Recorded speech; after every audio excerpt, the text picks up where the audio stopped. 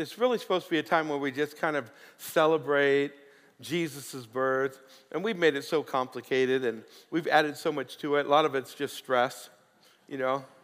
Half of the stress, at least as I see it, is figuring out what you're going to buy, you know, your loved ones and your people. I mean, because most of the time, at some point, they have everything except for, you know, like my family, they ask, that they do Christmas, birthdays, Father's Day. They're always asking, can you get we get lights on in here? I can't see everybody. And there we go. Let there be. I'm glad you're out there. From up here, when it's dark out there, it's just, I can see the ones who have their phone and they're looking at it. It's reflecting off their face, but everybody else, you know, I can read on their forehead, says, what are we doing for lunch? You know. But, the present thing, you know, is kind of like, what do you do? What do you get? You know, and it's hard because, especially as you get older, you kind of have everything. I mean, you know, you can get me a new Ferrari or something. But, you know, and that's why they have these, every Christmas, they come up with these, like, what you get for the person who has everything. You know, like going back is like the Chia Pet and the Pet Rock.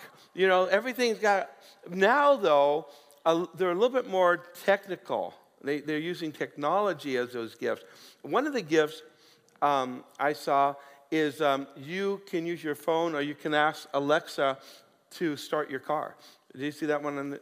They say, Alexa, start my car. I'm afraid Alexa's going to go for a ride in my car. I'm not going to get that one, but it's that. And then the fact is, we want stuff. I mean, this is not just Christmas presents.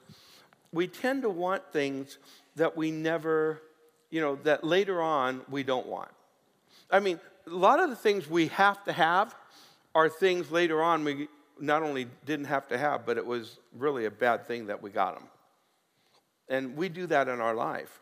We make choices based upon, you know, the momentary desire, I have to have this, and we throw away sometimes our future because I have to have it now. And that can be a thing, or some things that can be a person. There are so many ways in which we do that in life and really mess things up. Not getting the right gift.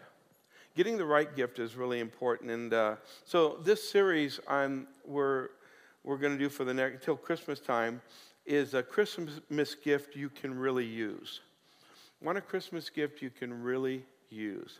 One you're not going to, you know, toss away later on, but it's very, very valuable. I remember as a kid, and only a few of you will know this one.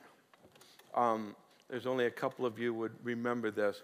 But when I was a kid, I remember for Christmas, I wanted, here it was called a Stingray bicycle. And it had the banana seat. That was the thing. And a couple of you are identifying, some of you young people are just staring at me. So what? But it was like the hot bike at the time. And I remember I had asked my parents for it, you know, and it was raining, and my dad took me. He says, "Come here." And he took me to the backyard, and it was raining, and laying in the middle of the backyard, in the rain, on the ground, was my bike. And he says, "What would make me think that you would value a new bike any more than you valued the bike that I got you before when you wanted it?" A lot of times that's the way we operate, right? We get things that we so needed, you know. We say, that's what I always wanted. And then actually it isn't what we always needed or always would want.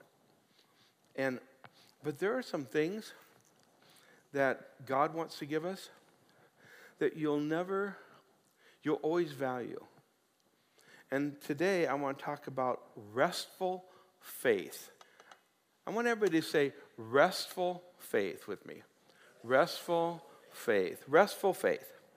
We're going to take a look in Acts chapter 12 is where we're going to talk about restful faith. And the story or the background here is, Christianity is starting to grow pretty rapidly in Israel and in Jerusalem.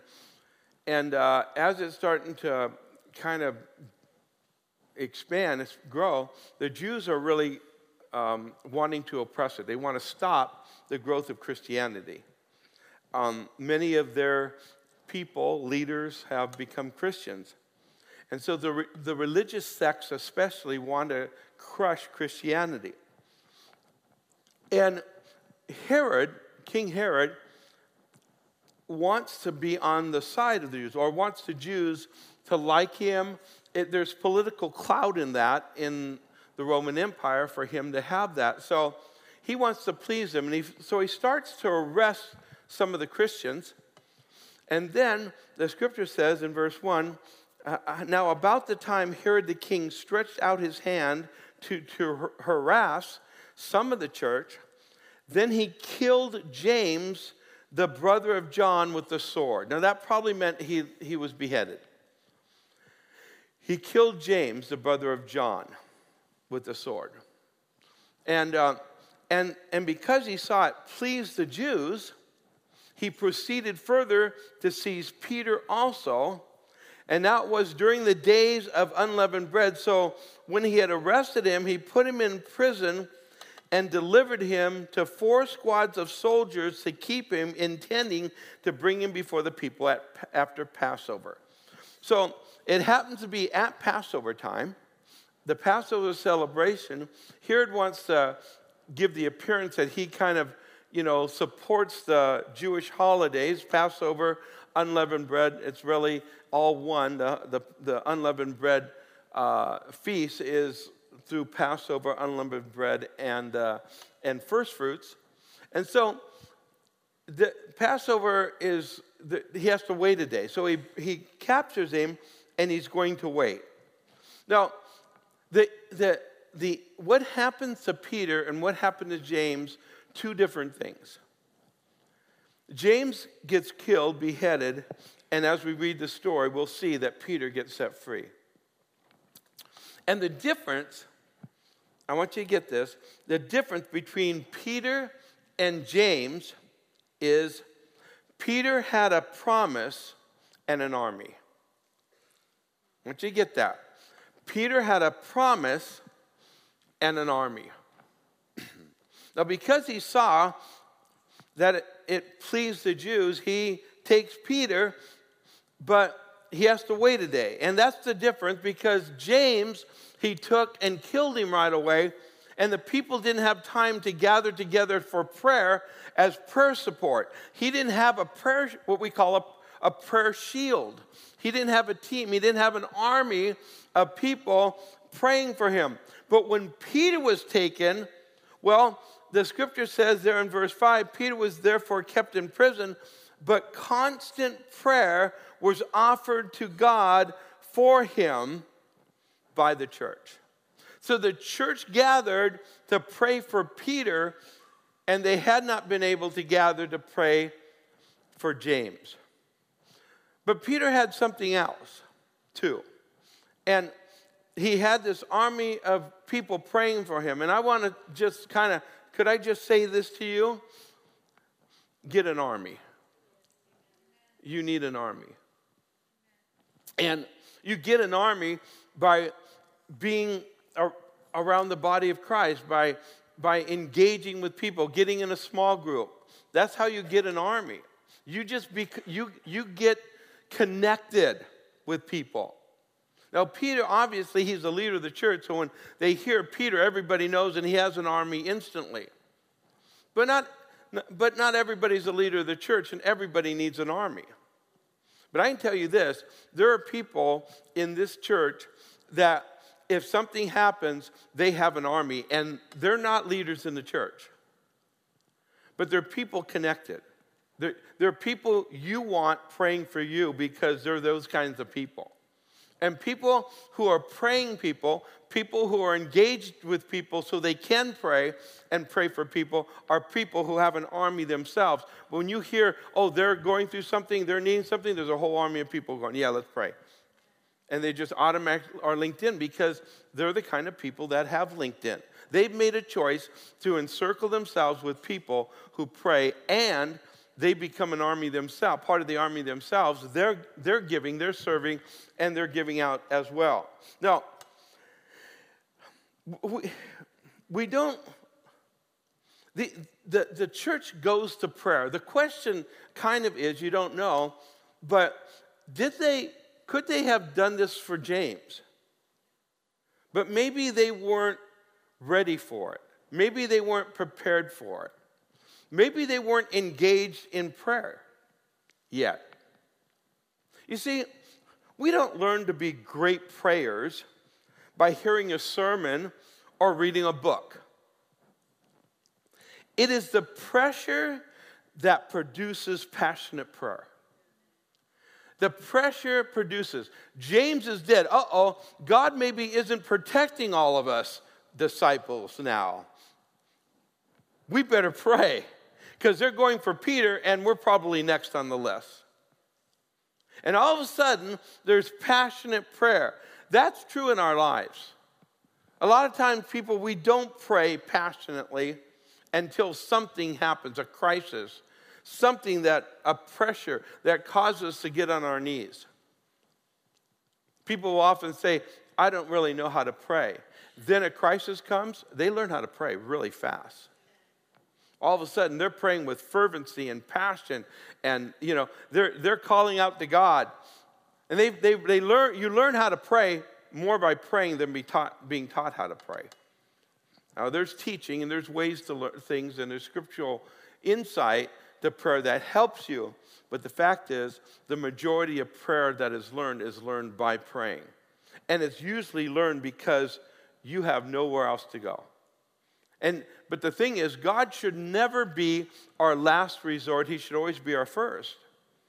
And the church should go to God first, and we should be going to God first. We shouldn't have to wait for a crisis. But God is going to teach you how to pray, whether you like it or not. And if He has to take you through crisis to get there, you will learn to pray. He will teach you to pray. You need to learn to pray. Someone said, much of our prayers are powerless because it lacks earnestness. Too often, we almost pray with the attitude of wanting God to care about things we really don't care too much about ourselves. Now, so here's Peter. He's in prison, and he's got these soldiers. There's 4 squads, and what you have is he's got 2 soldiers chained to him, 1 on each arm. Okay, so he's got a soldier on each arm chained him, and then he has 2 soldiers, 2 soldiers at the doors to protect him from what? Well, maybe the disciples are going to try to sneak him out or what have you.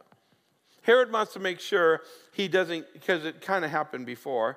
They were put in prison and got out, so doesn't want to make sure it doesn't happen again. So it says in verse 6, and when Herod was about to bring him out, that night Peter was sleeping. What? So Peter is going to be killed the next day, and Peter is sleeping. Now I want you to think about the Peter who's sleeping when he's going to be killed the next day. It's the same guy when a little servant girl comes to him and says, aren't you one of those followers of Jesus? He goes, not me, not me. He denies the Lord, goes in hiding. Because they might be persecuting. It's that Peter now that he's got these soldiers right next to him. As he's in prison, they're going to kill him the next day, and he goes, hey, you guys don't mind? I had a long day. I'm going to go to sleep. I'm going to rest. He says, wake me up in the morning, all right? He goes to sleep. He isn't up going, crying out to God. He isn't up, whining at God and saying, God, why is this happening to me? I've been your servant. I've been preaching for you, all of this. He's not that guy now. Something has changed in Peter. He's grown up. He's mature. He's a mature follower of Jesus Christ. And he is resting. He is resting.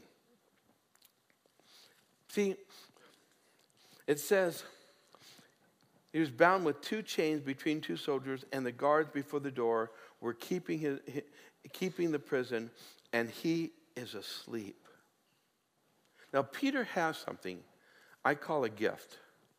And I call it a gift. It's not in the sense that God just pushed it on him, but he got it through mature growth as a follower of Jesus. It's sometimes called passive faith or resting faith. Resting faith. See, passive faith is different than active faith. And resting faith is different than warring faith. And we need both. See, he's got a group who's warring, but he's not warring. He is resting. Peter is resting because Peter has a promise. I like that. Peter has a promise. Hey, will you say that? Peter has a promise. Peter has a promise. Peter has a promise, and because Peter has a promise, Peter can rest. Because he's got an army that they have warring faith. You have warring faith. If you have warring faith and you have resting faith, you're going to have an angel. Because you have warring faith and you have resting faith, you're going to have a miracle. And what's going on right now is Peter has this resting faith because he has the promise. What promise? Well, Jesus had talked to him.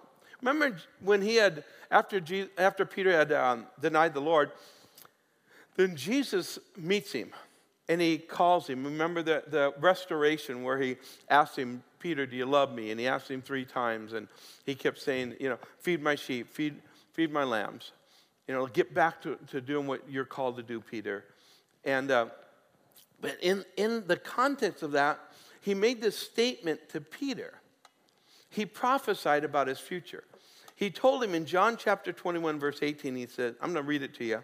He says, most assuredly, I say to you, when you were young, you girded yourself and walked where you wish. But when you are old, you will stretch out your hands, and another will gird you and carry you where you do not wish.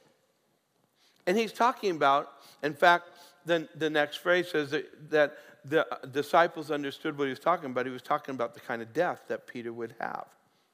And that Peter did, in fact. We know by tradition that Peter died of crucifixion. In fact, when they came to crucify him, like he said, do not kill me in the same way. I don't want to die in the same way of my Lord. I'm not worthy of that. And they turned him upside down and did it. But Peter had this promise. Peter, you're going to get old. And when you do, this is how you're going to die. So Peter's in prison, right? He's in prison. Now, James has already died. So here's what the enemy is trying to do. Enemy comes to Peter and says, you're going to die tomorrow. Enemy whispers at him, just like I killed James, I'm going to kill you. You're gone. And here's Peter. Oh, yeah, right. I'm going to go take a nap. Why? He had a promise. He knew exactly. He knew. Jesus had told him, see, it doesn't matter the situation. He didn't know. It doesn't matter he's in prison. He's not going to be there for long because Jesus says he's going to be able to go wherever he wants. Only at the end of his life will he be bound, and that's when he will be killed, and he's going to be old when it happens. So, Peter, you don't have to worry about it between now and then. And so Peter is in this situation where all of Rome is going, we're going to kill you, and he goes, I'm not dying. Can't take me out until the Lord says he can. I'm not going anywhere until the Lord says. And that attitude is that attitude is a faith-filled confidence that causes Peter to rest. See, you and I need both warring faith and resting faith. And they're two different things. Warring faith is really, we want to get to resting faith. But all of us have to go through warring faith. Warring faith isn't that full assurance of faith the Bible talks about. Having the full assurance of faith is the kind of faith that just, you're going to die tomorrow. Yeah, right. I'm going to take a nap. I'm tired. I had a long day. I'm not going to sit up worrying about tomorrow. I'm not going to fret about tomorrow. I'm not going to cry about tomorrow. I'm fine. I'm in God. Now, warring faith is, they got Peter. They're going to kill him. We got to do something. Let's pray. Let's press in. And they call a prayer meeting, and they're pressing in. And they're not fully assured, but they've got enough faith to pray. Now, most of the time, that's where we are. We have enough faith to pray. And that's not a negative at all. That's where we live most of our life. Things come up. We get bad news. We get situations. We have a friend that is hurting. We have these things in our life that come our way, and we pray for them, and we're warring for them, but we're not fully assured yet. That's why we're praying, and that's why now we have faith, but it isn't the full faith of it's done. And it's one of the ways, in fact, we get there.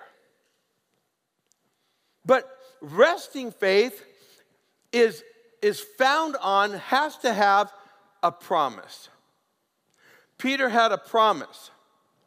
You need to get a promise. You need to get an army, and you need to get a promise. Well, where do you get a promise? Well, where did Peter get his promise? He got it from Jesus. He was hanging around Jesus. Jesus said, let me tell you what's going to happen, and Jesus gave him a promise. You hang around Jesus, he'll give you promises. You hang around his word, you listen to his word, you read his word, and you hang around him, and you connect with Jesus, Jesus will give you promises. There are over 7,000 promises in the New Testament. In the Bible, and they're for you. They're for you. The promises of God, the scripture says, are yes and amen. They're for you, the promises of God. And how you get them is not that they're in the scripture, but you get them as the Holy Spirit attaches them to your soul. You're reading the scriptures, and all of a sudden the scripture pops out, this promise pops out, and it's what you've been warring for. It's what you've been battling for. It's what's been concerning you. It's what you've been worrying about. It's what you've been, and all of a sudden that scripture, and you take that scripture, and now that becomes your promise because the Holy Spirit has just illuminated it to you. See, faith comes by hearing, and hearing by the rhema of God. There's two main words for faith, the word in the Bible, logos and rhema. Logos is the written word. Rhema is the spoken word. It's the spoken word of God. So faith comes by the rhema of God. It's where God takes the logos and speaks it to your heart. That becomes rhema. That's when faith is arise and you have a promise. Now you can stand on that promise, and as you stand on that promise, you become eventually fully assured. And now when that situation that you have a promise for arises, you say, I'm going to go to sleep. I can rest. I'm not worried. The worry's gone. You see? And you can see that happen. You have concerns for your kids, and you don't know what's going to happen, but you get this assurance from God's word, this promise about his restoration of your family. And all of a sudden you allow that, and pretty soon it gets into your soul.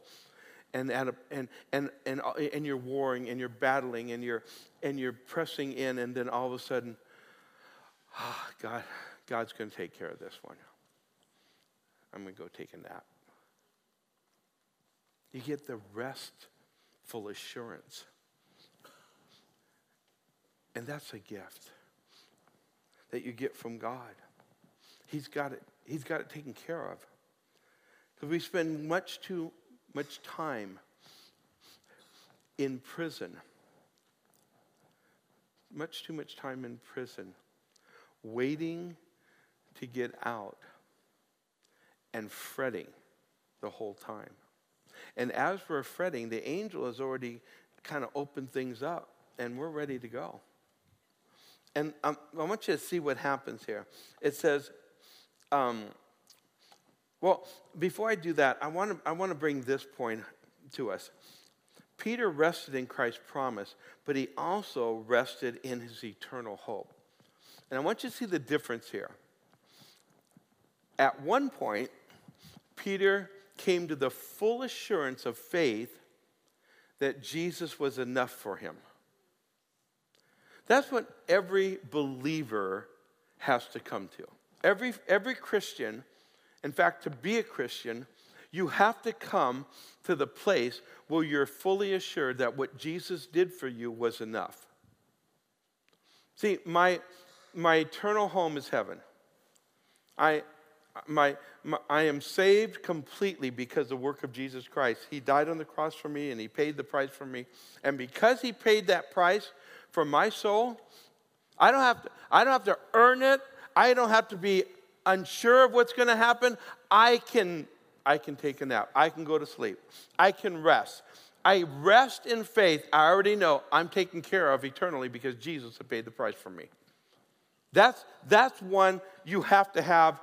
You have to have. That's because that's the only means of salvation is through Jesus Christ. And you can't earn that. It's a rest. The Bible talks about that in Hebrews chapter 4. There's a rest of faith, and you rest in it. It's done, accomplished in Jesus. I have to fight for it. I have to be a religious fanatic for it. I can simply rest in what Jesus has done. But if I'm going to take and live out that rest, if I'm going to experience it in other areas of my life, then I have to grow in that rest in my life, in the other areas of my life. Because even though I can have full assurance I'm going to get to heaven, I can be totally freaked out that, that my job is not that secure. Or my kids are making some bad decisions. Or I can just totally be freaked out because, the doctors, said they need to see me and I need to get some x-rays or something. Right? I can live my life freaked out and have assurance that I'm going to heaven, which is a good assurance to have. I mean, it still makes a huge difference. But God wants us to live faith and rest in him in all of our life. He wants us to operate in that in our life. And so, then in verse 7 it says, "Now behold, an angel of the Lord stood by him, and the light shone in the prison, and he struck Peter on the side." Now the angel is not being very gentle with him. He strikes him on the side. "Get up." He says, "Raise up," he says. "Get up." And he says, "Rise quickly." I'm not a morning person. I'm a slow riser. My wife, God gave that curse to me. My wife wakes up cheerful with energy and wakes the whole house up and could care less that you're sleeping.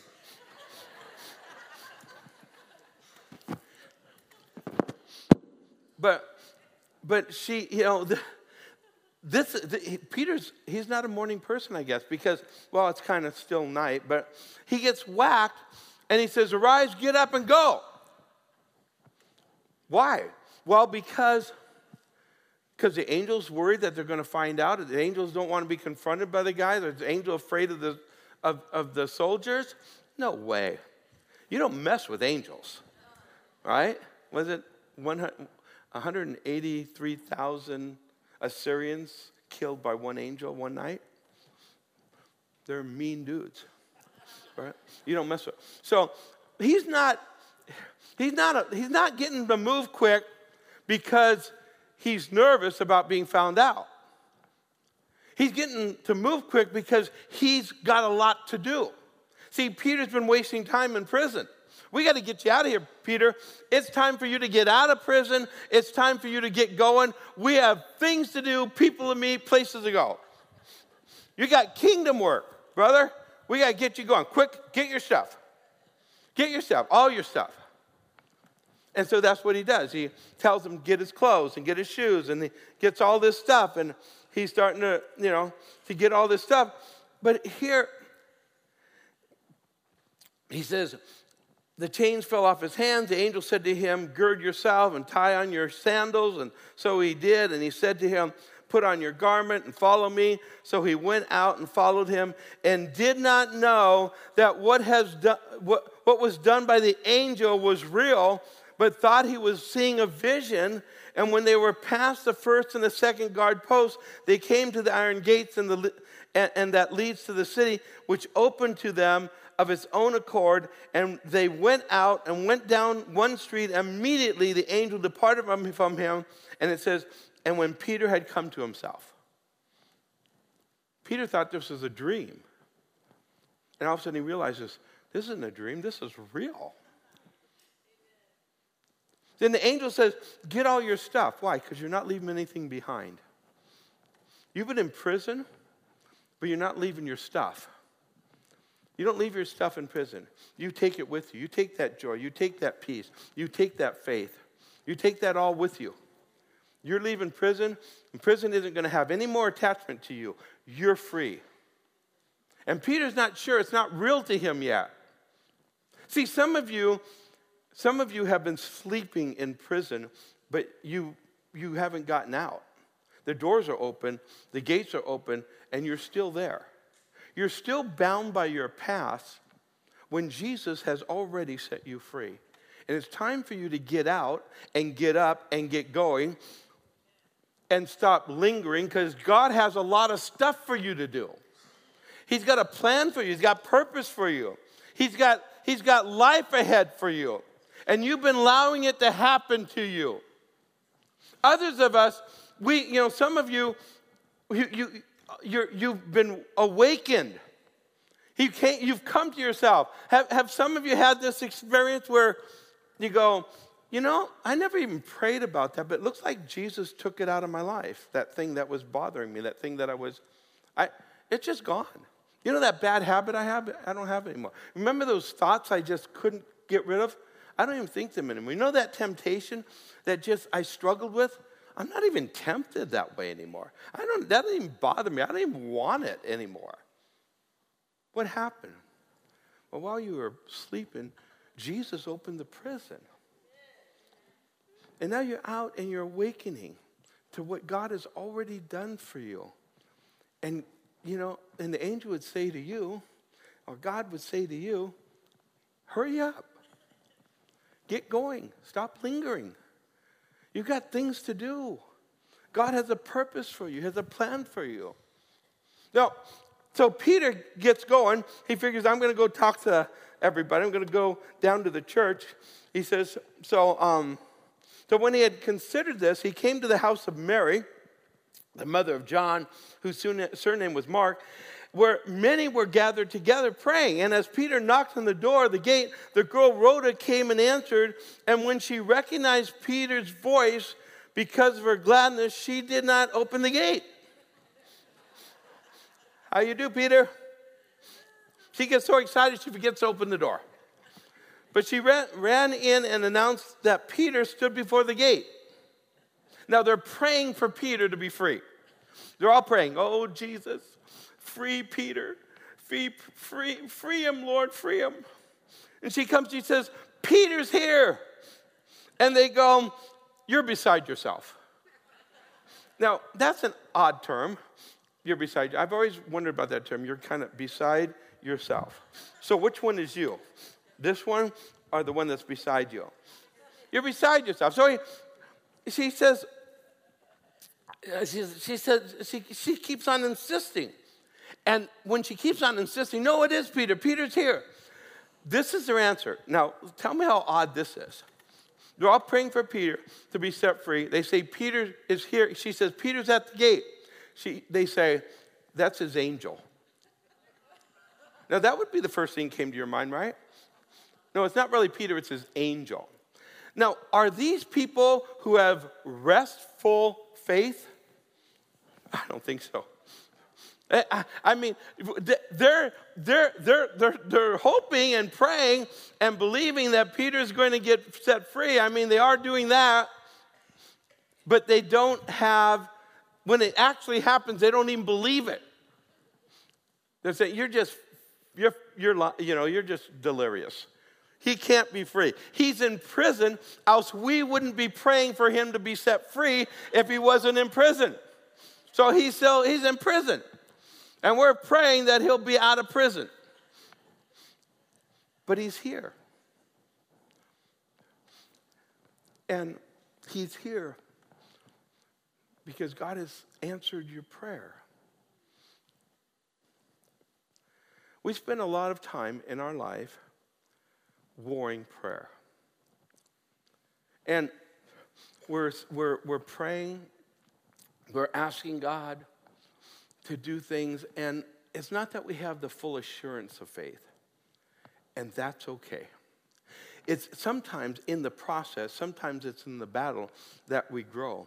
And sometimes it's in that process as we're seeking the promises of God to battle, to do warfare, to break through in prayer, that we get the promise that helps us to get to the place where we have full assurance of faith. Now, I want you to know that it's different. And when a person has full assurance of faith, it's different than the person who goes, oh yeah, I just believe God's going to take care of everything. No, you don't. You know, people just go, yeah, I just trust God and everything. No, you don't. Because as soon as a problem, as soon as the doctor calls you, or you get that notice, or whatever happens, all of a sudden you're freaking out. The same person says, yeah, I trust God and everything. No, you're freaking out because you didn't really trust God in that thing.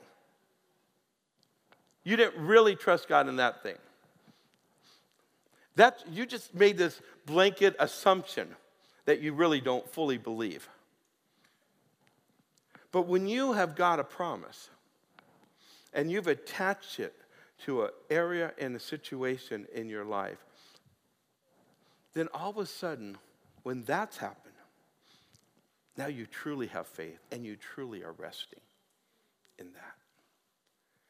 And God wants to take us and get us to that place in our life where we really have, when the enemy comes and says, oh, it's over for you. The devil comes and gives you lies. That he tells you you're done. What the doctors are saying, or whatever your spouse is saying, or whatever, your security, whatever your bank statement is saying. It doesn't matter. When the enemy comes along, you have that assurance and you just go, oh yeah. I don't believe him. You don't believe him. You don't even have to engage in him. You don't even have to tell him anything. I'm not being bothered by him. That's just a voice. I have the Word of God. And I'm trusting that for my assurance, my security, my faith. Scripture says that Peter, they let him in. And he told them everything. Because that's what you're supposed to do. Some of you have been bound by fear. You're still in prison. You need to rest in God. Take the promises of God. Get free. See, and once you do, once Jesus frees you, tell everybody. Just tell everybody. Everybody needs to know. Let's pray. Father, thank you.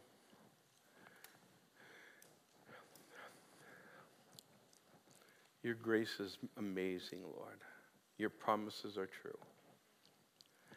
Lord, I know that in this room there are people who've not given their life to you. And Lord, to have faith like that, that kind of confidence in you and your word is not available without, Lord, you. And so, Lord, I just ask that you touch their hearts right now if you haven't already. If you're here right now and you've never given your life to Jesus, I just want you to know you need to. You need Jesus in your life. Life is better with Christ. So I want to encourage you. You can just, today, you can say yes to the Lord. And you can pray a simple prayer. Just pray, "Dear God, I invite Jesus into my life as my Savior. Jesus, I ask you to cleanse my soul from all of my sin. I believe that you paid the price for my sin. You died on the cross for me, and you conquered death. And I receive you as my Savior. Although I might not understand it all, I want you. And I ask you to come into my life and help me to follow you from now on. In Jesus' name I pray. In Jesus' name I pray." I believe that there are many of us this morning, you need to run out of the prison. You need to get out of the prison. It's time for you to say goodbye to the prison. God has freedom for you. Chains have been broken already by the blood of Jesus Christ. Doors have been opened already. He is the door. Jesus Christ has made the way. You have to get up and get going. Take your stuff and leave and do what God has for you. Stop looking back. Stop letting those lies and deceptive words from the devil hold you back. Some of you need to get completely free from the fears that have just been binding you. It's time for you just to move on. Move on past your fears. Stop letting the devil continually bring worries and anxieties against you and lies, and you keep entertaining them. Tell them to get lost and get going. Get out of your prison. God wants more for you. He has a plan for you. He's been working nonstop on your behalf. He wants so much more for your life. Let him have it. Father, just bless my brothers and sisters. We're going to close in worship. We're going to do two things, of course, in worship as we do.